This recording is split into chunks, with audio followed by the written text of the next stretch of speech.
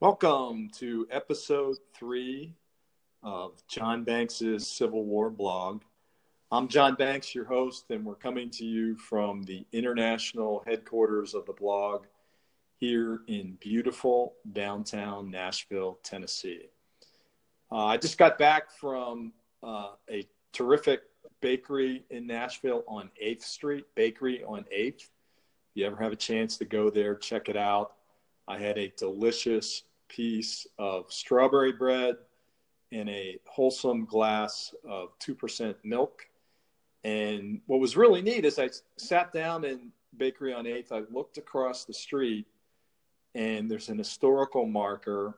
And up on the hill is where, during the Civil War, there was Fort Cassino, one of several forts around Nashville, which was occupied by the Union Army beginning in March 1862. The fort is long gone. It is now the site of the Nashville Reservoir. And pretty close by, there's also the remains of Fort Negley, which was the largest fort in Nashville. And if you ever have a chance to come to the Music City and you're into Civil War stuff, which presumably you are because you're listening to this podcast, I highly recommend that you go visit Fort Negley and maybe glance over toward the site of Fort Cassino when you're there. Great. Well, our guest tonight is going to be Harry Smeltzer. He's a fellow Pittsburgher, and he's going to talk about the First Battle of Bull Run and his Bull Runnings blog, one of the longtime blogs on the internet, very deep resource for the First Battle of Bull Run. Harry will join us here shortly.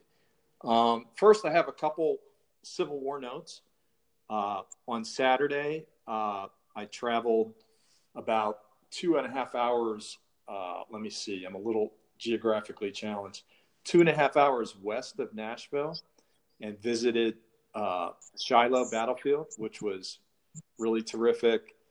And I went there with the intention of riding my bike, which I brought along with me, my road bike. But I decided at the last minute not to do that. And I ended up doing some reporting on a story on the cast iron tablets on the battlefield there that were put there by veterans late in the 19th century. They're very colorful, very, very interesting to check those out. And then another Civil War note on recently, I went out to the Stones River battlefield, which is about 45 minutes, let me see if I get this right, east of Nashville, and was there. If you've ever been to Stones River, lately it's somewhat sad to see because there's so much development around Murfreesboro, Tennessee, where the Battle of Stones River took place. There's the core battlefield, which is about, I think, 15% of the battlefield. That comprises the National Park Service site. And then much of the rest of the battlefield, unfortunately, has been developed or soon will be developed. And I went out to a site, a construction site, with a friend of mine who recently, on this construction site, found 10 Confederate buttons, which is a super rare find nowadays. In the 70s or decades ago, such a find would be much more common. But to discover something like that today is really pretty incredible. And that site where he did his digging, he had permission, of course. That site soon will sadly become an apartment complex. And if you want to read about that, check out John Banks' Civil War blog. I posted a story on Stan Hudson, is my friend's name, who found those buttons. You find about an 800-word story with some photos, including a panorama that I shot of the site. And it kind of looks like the surface of the moon.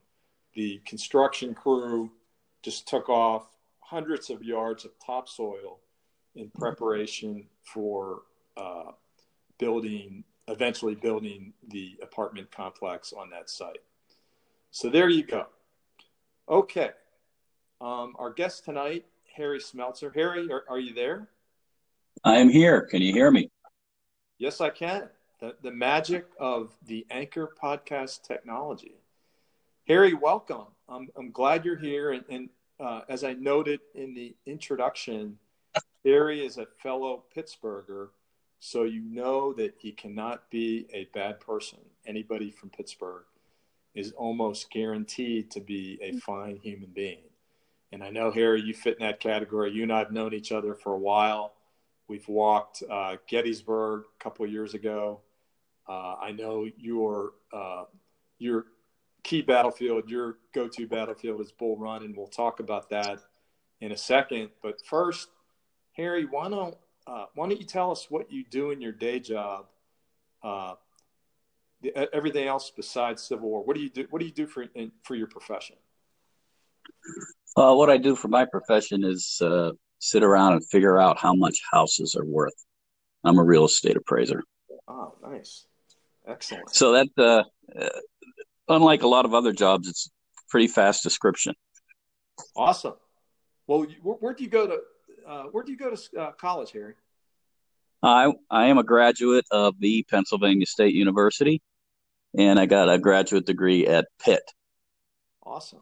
Does Penn State have any plans to trademark the "the" in front of the Penn State University like that school in Ohio plans to do? No, I don't believe so. In fact, I think when I went there, that's the official name was the Pennsylvania State University. But for a while, they tried to rebrand themselves as just Penn State. I don't know what's going on with that anymore. Really don't follow it. But "the" is an article, isn't it? The. I think it is. Yeah. Yeah. My long ago English teacher. It's kind of like in Gettysburg when you see some of the ghost stories are trademarked, and I'm not sure how you trademark a fact. I don't know what they're doing at Ohio State, Harry, but in fact, when does Penn State and Ohio State play this year? Do you know? I'm not sure of the date. I haven't been to a Penn State Ohio State game in a couple of years. Gotcha. But yeah, I'm not sure when. It's usually in late October, early November, I think, when they play. Well, I know who I'll be rooting for that game, and as we get closer to October, maybe I'll place a bet on it. But we'll leave that. We'll push that aside for now, Harry, and we'll move along to some high quality Civil War talk. The reason we have Harry on is that he has as I mentioned earlier, a blog called Bull Runnings, and it says at the top, it's a journal of the digitization of a Civil War battle. And if you want to check out Harry's blog, just Google Bull Runnings. That's plural, and you can check it out. Harry, you've been doing this for a long time. Why don't you tell us a little bit about Bull Runnings blog? Sure. I started it. It'll be 13 years in November that I've been doing, or I call it building the website because while it's on a blog platform, WordPress platform, it's kind of a bifurcated website in that you'll find a lot of typical blog features there, like I'll share some of my research, or I have book reviews or author interviews, or sometimes there's something Civil War-y in the news, although I've moved a lot of that type of stuff over to Facebook and Twitter. So there's that side to it. And then the other side to it is how it really came about was it's a compilation or an archive of primary data on First Bull Run. That would include soldiers' letters, diaries, memoirs, after-action reports from the official records, correspondence, photographs, maps, kind of a source for people doing their own research into the battle. Why Bull Run, Harry, and why specifically the first Battle of Bull Run? I mean, we know a lot of people are deeply into the Battle of Gettysburg. Antietam might be down a level, a level lower. Bull Run, first Battle of Bull Run. What is the fascination with the first Battle of Bull Run? Well, why I got into it was, I'd been into the Civil War for a long time, like anybody else, probably like you. When I was in, I don't know, fourth or fifth grade, we took a field trip to Gettysburg, so it was back in the '60s when I first got into the Civil War and got fascinated with it. But in the '90s, of course, everybody was getting even more heavily into it online, either in the Usenet groups or email groups or bulletin boards on the internet, and up through the early 2000s. And I was kind of heavy into that and belonged to a lot of different groups where people got to discuss at various levels general topics as well as very, very specific topics. And along with all that was buying books, and I had no self-control and a lot of different interests in the Civil War. So I was building up a pretty big collection of books, and just kind of decided I needed to focus on something. And I was kind of getting more into writing and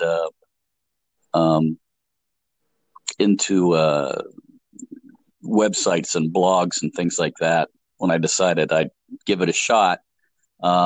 Initially, what happened was Dmitry Rotov, I'm not sure how you say his last name, but he has a website called Civil War Bookshelf, asked me to host his blog for a week while he was away. And I did that and kind of found out it was not that hard to get words to appear on somebody else's computer screen. And looked into it a little further, and then I had never really been satisfied with what I read about First Bull Run. Everything seemed to be more generalizations, or the battle would be worked into a larger story of the outbreak of the war. Some other things didn't make sense to me as I read along, seemed contradictory. So I just decided I was going to figure out for myself, get a better picture of what happened at the first Battle of Bull Run and what it was all about. And in the process of that,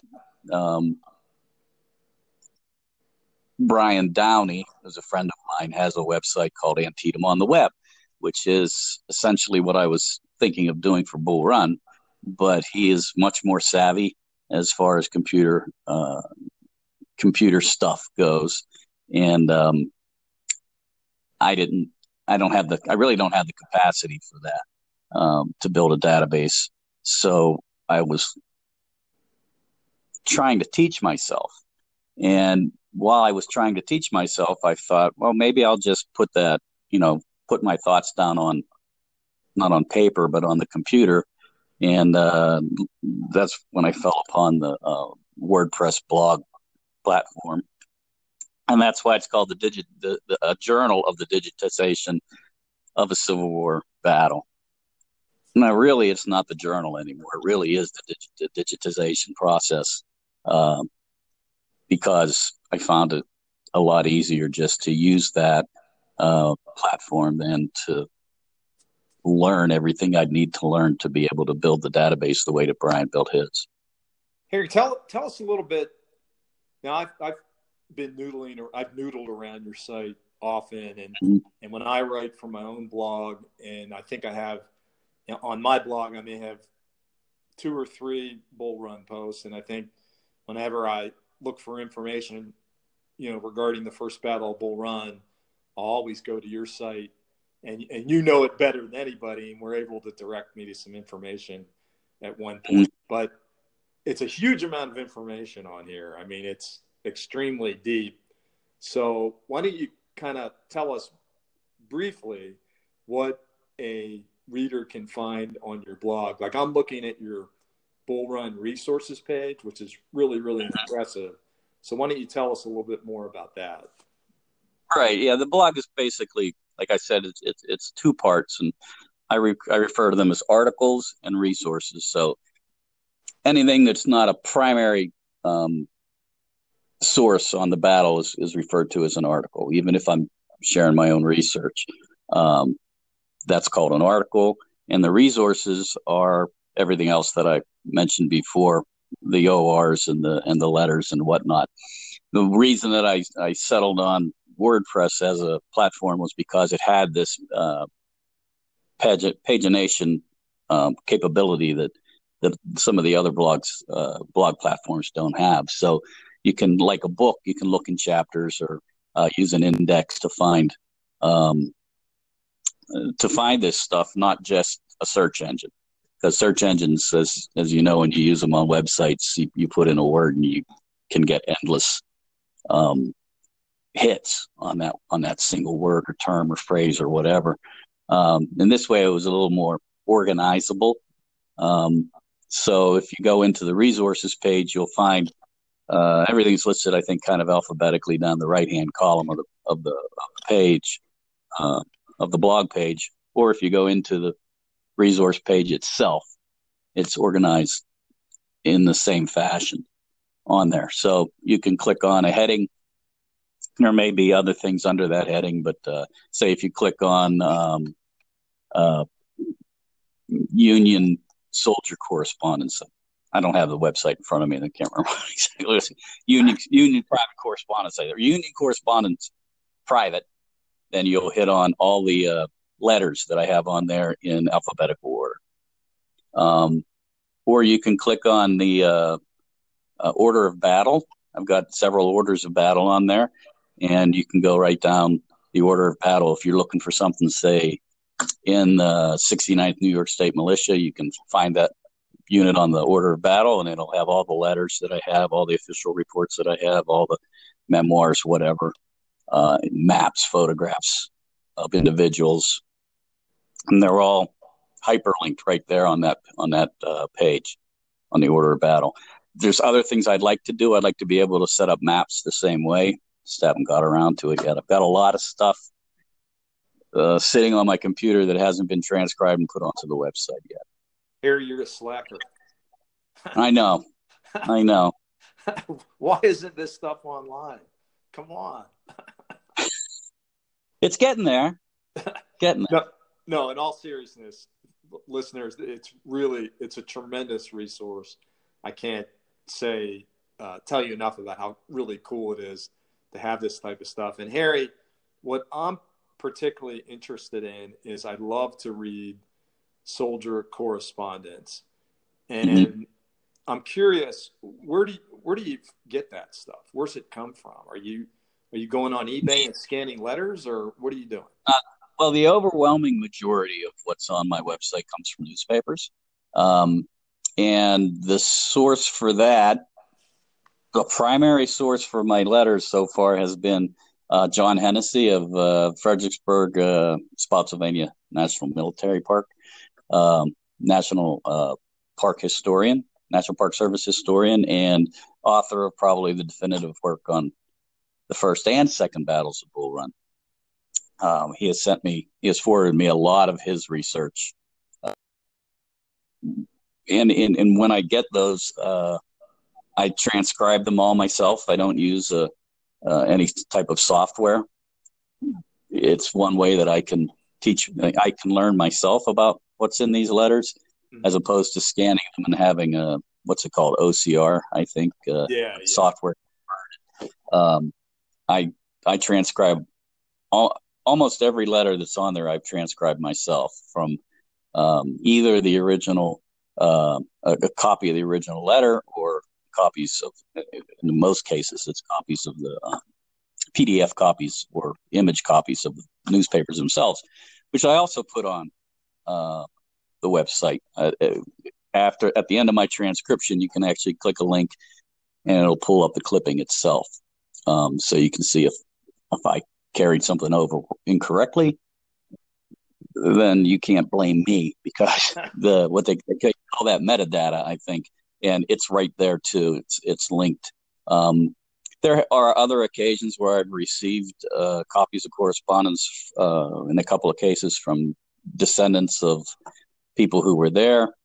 That's a lot less common. I'd like to see more of it. If anybody's listening, if you want your ancestor to become part of the digital record of the battle, one way you can do that is get in touch with me and send me your whatever it is you have, and if it's verifiable that it's real, I'll put it on. Oh, that's awesome. And again, listeners, we're talking here with Harry Smeltzer, who runs the Bull Runnings blog. Not really a blog; it's a journal of the digitization of a Civil War battle, and this is the first battle of Bull Run, not the second battle of Bull Run. Harry, I'm curious, why did you decide not to venture into second Bull Run territory also? Because I'm probably never going to finish the first battle either. I got a lot of stuff. Everybody always asks me about second Bull Run. You know what?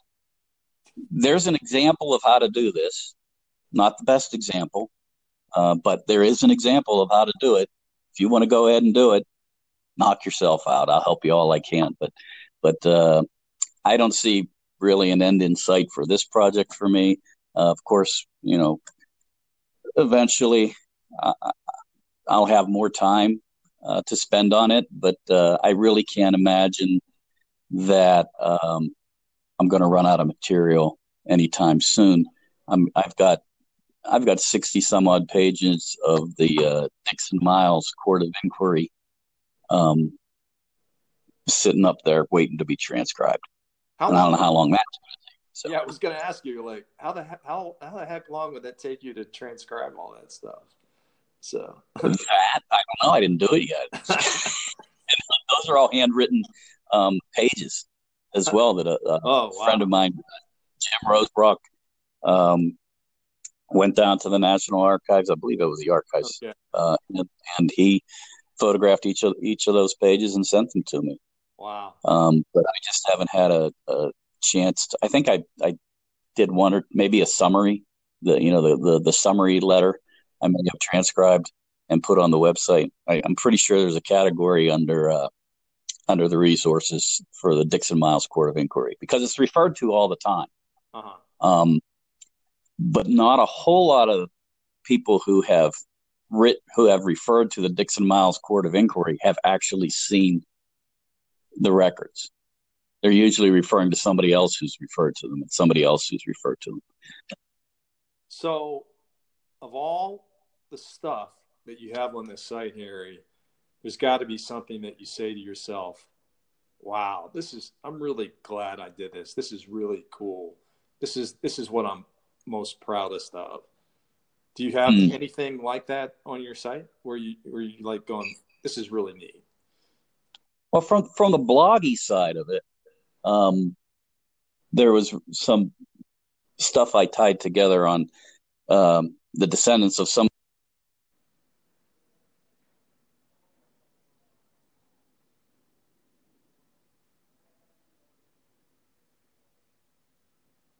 Hello?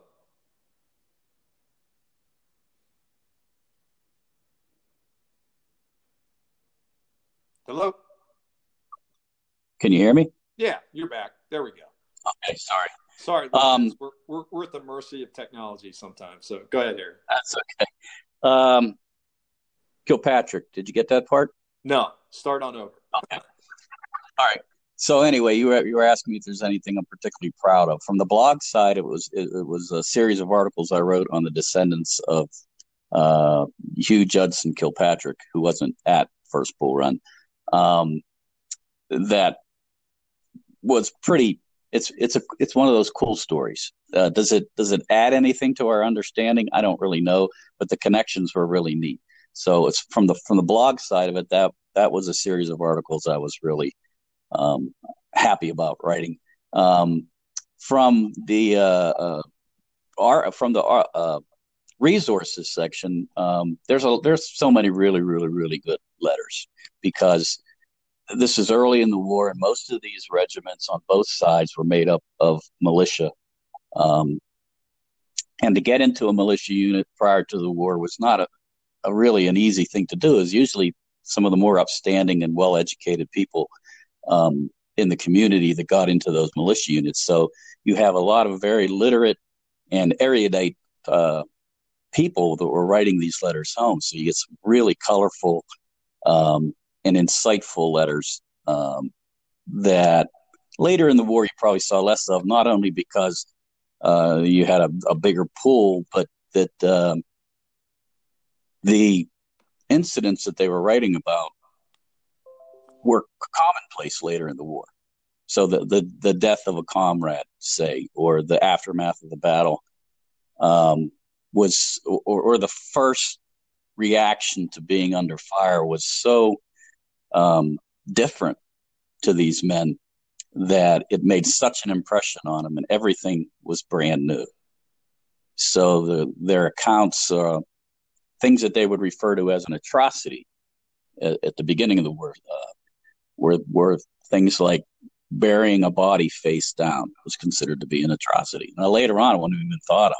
Somebody dies in camp, there was a full military honor, everybody turns out, funeral for every single death.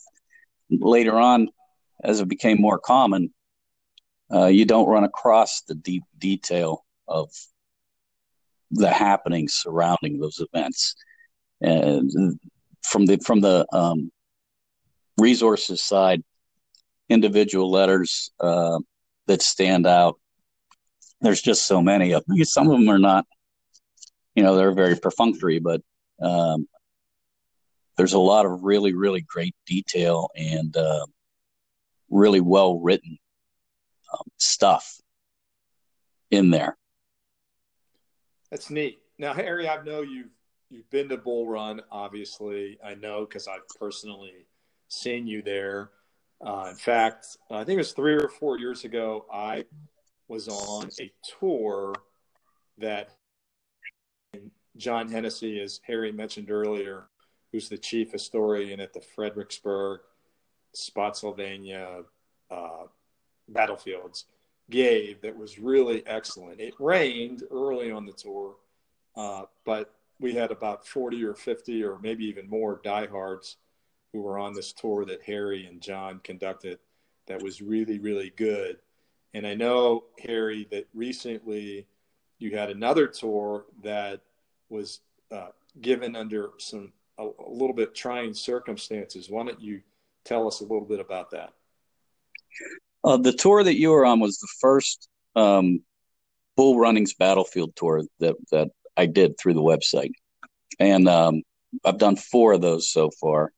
The last one was in May, where we followed in the footsteps of the 69th New York State Militia with myself and with John Hennessy and with a historian from Ireland, Damien Shields, who runs the Irish and the American Civil War website, which was pretty well attended to. We had about 50 people there. At your tour, we had, I think, 65, plus some people who kind of just merged into our group as we moved over the battlefield. So I hope to do 1 or 2 of those types of tours every year. Like I said, I've done 4 so far. We've done another one on photography at the battlefield, and we did one on artillery at the battlefield. Hopefully we'll have another 1 or 2 next year. Yes, sir. Harry, I'm a nooks and crannies guy. Like, when I go to a battlefield, I always like, first of all, they're like snowflakes to me. Like, every time you look at a snowflake, everyone's different. It looks different every time you see it or whatever. I might be mixing that up a little bit. But when I go to a battlefield, like when I was at Shiloh on Saturday, I'd like to go to places that typically off the beaten path places. Is that the type of person you are, or are you a right flank, left flank type of guy, or are you a human interest person or a nooks and crannies person? How would you describe your where do you fit? I'm a people person, like that guy on Office Space. I got people skills. I'm more interested. I'm not so interested in was Company A on the far left, was Company D on the where was the color company? I'm not one of those guys, although that stuff interests me because it leads to different things. But it's not my main focus. much more interested on what those people had to say, and even in what happened to them later in life. Because, being here in Pittsburgh, we've got people that were in 9-month regiments that maybe only made it to the front lines for a week. And then they died in 1910, but their tombstone is a huge Corps badge. So there's a lot more to these people than just what happened to them, in an hour and a half, 90 minutes, 4 hours, whatever, or on a campaign. So I'm much more interested in, I'm not going to say human interest story, but because I'm also very, very interested in the true military history aspects. But as far as going to a battlefield, I like to go to off the beaten path places, just like you do. There's actually a really cool place on the first Bull Run battlefield that everybody is near, but hardly anyone ever goes to. And that's right by the visitor center. There's a stretch of the original Sudley Road that runs parallel to the current Sudley Road, right near the visitor center. It's one of my favorite spots on the field.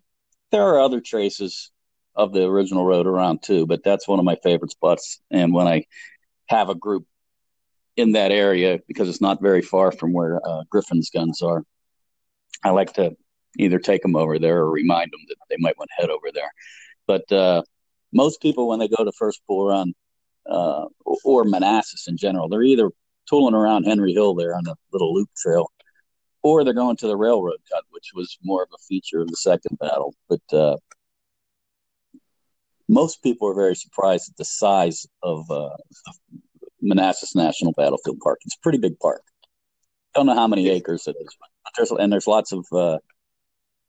If you take the whole loop trails and everything, you'll see a lot of things that you didn't realize were there. I've heard people say, "I've gone to First Bull Run, but it's not like Gettysburg. You can do the whole thing in 20 minutes." I said, "Well, then you didn't do the whole thing." Exactly. Yeah, that's spot on. And I've been to Bull Run probably 3 or 4 times, and there's a lot to see there. It's really a neat place. Harry, speaking of people, are there 1 or 2 individuals from this battle who, and I hate to use this word, but it's the only word I can think of right now, 2 or 3 people that 1 or 2 people that resonate with you, that you really just love their stories and you're fascinated with? Well, there are. I mean, probably first and foremost would be the commander of the Union forces there, which was Irvin McDowell. He's kind of a shadowy figure because not because of a lack of interest in him or anything like that some people say that they find him boring or whatever. But really the reason that we don't know a lot about him is because we never found his papers. They were either destroyed by his wife after he passed away. I don't even know which one of them died first, but they were either destroyed by his family after he passed away, or they're somewhere and we don't know where. R.M. Johnson, who wrote a history of the first battle about 100 years ago, referred in his introduction to having been denied access to the papers. Not that they didn't exist, but they existed. He thought he was going to get access, and he didn't get access. But his story is kind of fascinating because his rise to power is kind of mysterious and has always been described as kind of serendipitous. But really, he had a very, very deep political ties. His family had deep political ties in Ohio. And if you read about the early part of the war, you find out it's very much an Ohio war. The personalities in on the federal side, a lot of Ohioans in there. And so his story has always interested me. Some individuals, soldiers, just because we did a lot of work with the 69th New York State Militia recently, there's some fascinating characters in there, like James McKay Rorty, who was in the 69th New York, and then later was killed at Gettysburg as an artillery officer, but was also a mucky muck in the Fenian or Fenian, depending on how you pronounce it, movement, Irish Republican movement here in the United States. Some of the letter writers are fascinating. There was a fellow from the 8th Georgia. His name is escaping me right now. That was all over the battlefield trying to get his wounded lieutenant colonel taken care of. There are fellows whose stories after the war are very, very fascinating. A guy from Hampton's Legion who became something of a folk artist who exhibited in New York. Has his first exhibit of his artwork came when he was somewhere in his 70s. I could go on, but yes, there are a lot of fascinating individuals, and the reason I find them so fascinating is it's their whole life story. I find fascinating. Usually, it's not just what they did there at the battle. Sure.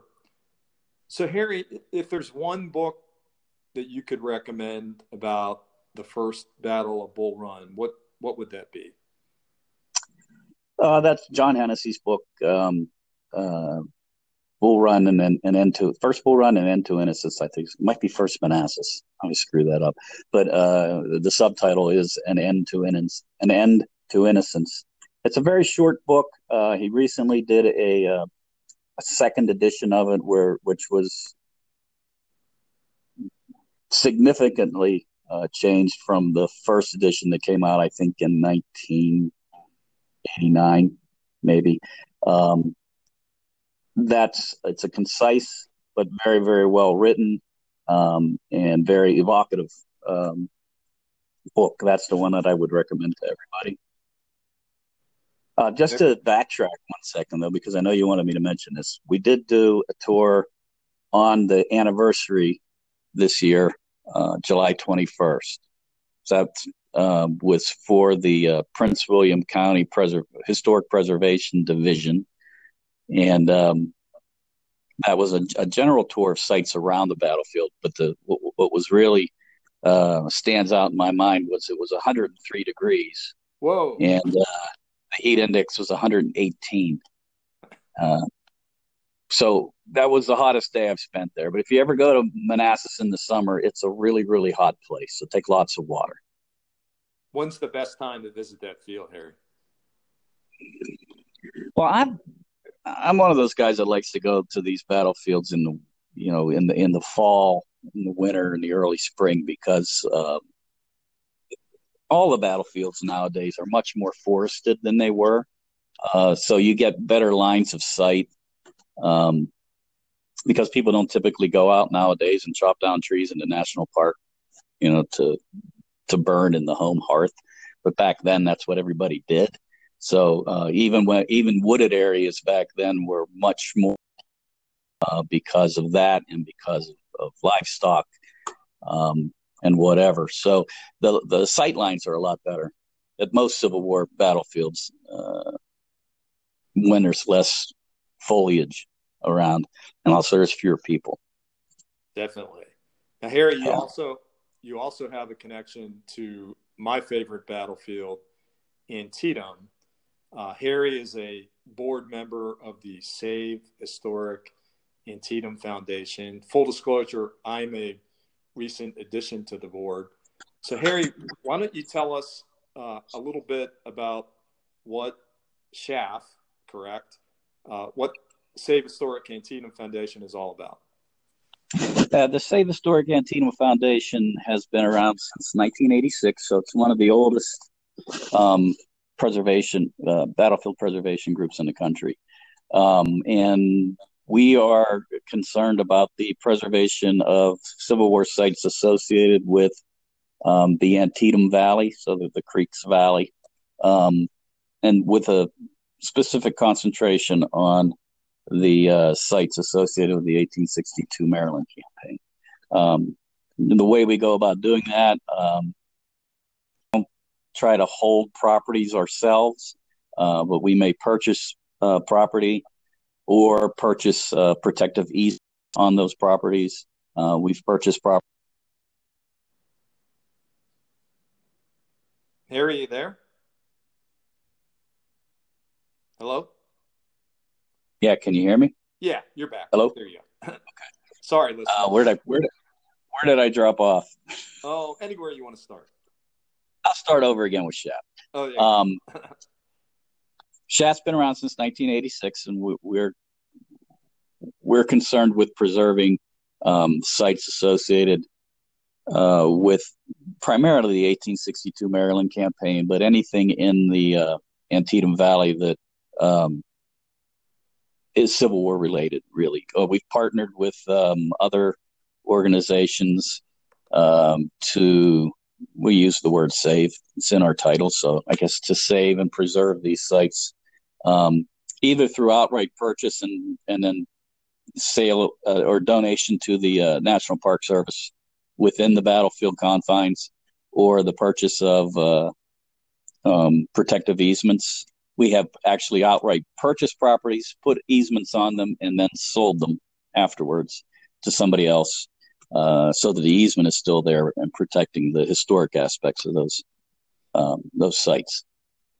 And listeners, if you want to donate or contribute time or in any way be a part of Save Historic Antietam Foundation, you can just Google Shaft. I believe it's shaft.org. Is that correct, Harry? Shaft.org is our website. You can find us on Facebook as well.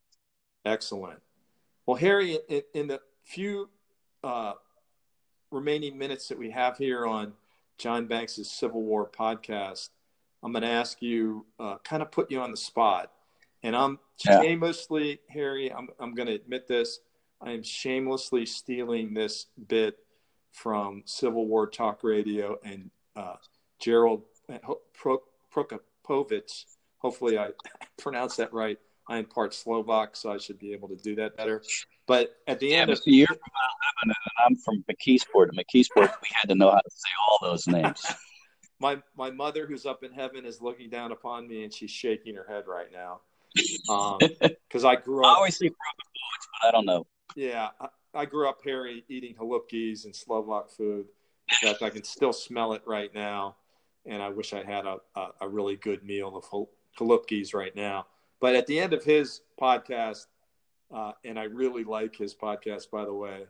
I listen to it on Civil War trips. He always asks the guest, if you could go back in time and talk to one Civil War personality, who would that be?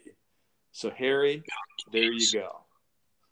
I never thought about that, honestly. And I've heard that too. I guess for me, because I'm so interested in the plan for the campaign of First Bull Run, I probably want to go back and talk to Irvin McDowell and just hopefully confirm my thoughts on what he was intending, or if I'm wrong, he could correct me. But I'd probably like to go back and talk to him a little bit. Not a lot of people find him to be a fascinating character, but just because it's so central to what I'm doing, that's probably who I'd like to talk to. Most excellent. Well, Harry, I want to thank you for being on John Banks' Civil War blog podcast. And listeners, if you want to dive into Harry's terrific work on the First Battle of Bull Run, the address is bullrunnings.wordpress.com. That's bullrunnings.wordpress.com. Or you can simply use that terrific tool known as Google.